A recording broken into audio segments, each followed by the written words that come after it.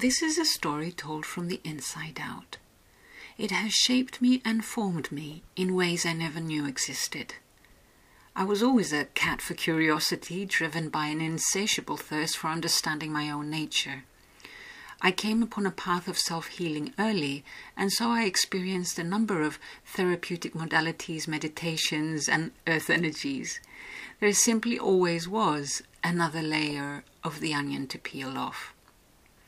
But when the memory of a twin that vanished arose within me, I truly had no idea.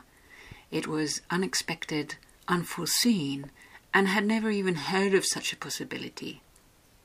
I had already completed years of study and experience in psychotherapy, family constellations, and shamanic healing journeys, but this had simply never arose. My search was driven by a sense of urgency and purpose. I had to find it, not really knowing what it meant. Perhaps it was a cause, a path, a way of service, something deep within me that I could not find happiness without. I wanted life to feel like joy, a pleasure to be part of, to reclaim a long-lost sense of belonging. I wanted to finally rid myself of the unbearably heavy weight of sadness I could never quite excuse myself from. To the outside world, I was beginning to seem ungrateful, problematic even, for there was nothing that could excuse this unsociable mood. An inexplicable sadness has always permeated me. Even as a child, I felt sorrowful when things were meant to be good.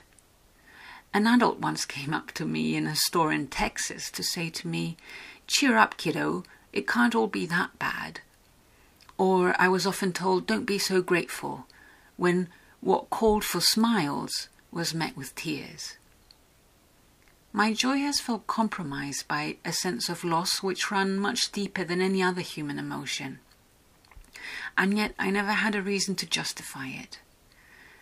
This made it all the more grueling a feeling to carry and a challenge for my own mental health. Was I really just ungrateful, or was I imagining things? Bottom line was, feeling happy didn't come naturally. In fact, the closer I felt to being happy, the stronger the sense would be that either myself or the person of my affections at the time would abandon me, or worse still, that they would die. Sounds exaggerated? Who can ever really judge the intensity or righteousness of another's emotions? But so it felt like for me. I've always felt like I'm chasing things which don't exist, or looking for a love which I will never find, losing those closest to me in the meantime. It was impossible to sit still. I blamed my parents and I blamed my partners, but most limiting to the way I led my life was blaming myself for something I'm not even sure existed. Born to be alive isn't a true story in the real sense of the word. What I'm sharing with you never existed, or I can't prove physically that it existed, at least not by anyone else's accord but mine. And yet my awareness of this invisible other has become the most defining influence in my life. This is the process of trying to share it outside of me, so that the sensation of this memory isn't so all-encompassing. Born to be Alive is a story of self-discovery and realization through what is defined as the Vanishing Twin Syndrome. I have avoided affiliating myself with anything that has the word syndrome attached to it, but it has been comforting to know that there are others who have experienced life in a similar way. It wasn't until a particularly deep dive into myself while moving to another country, which rocked my very foundations of trust and survival, that I discovered a larger pool of people who define themselves as womb twin survivors. It was alarming and comforting at the same time.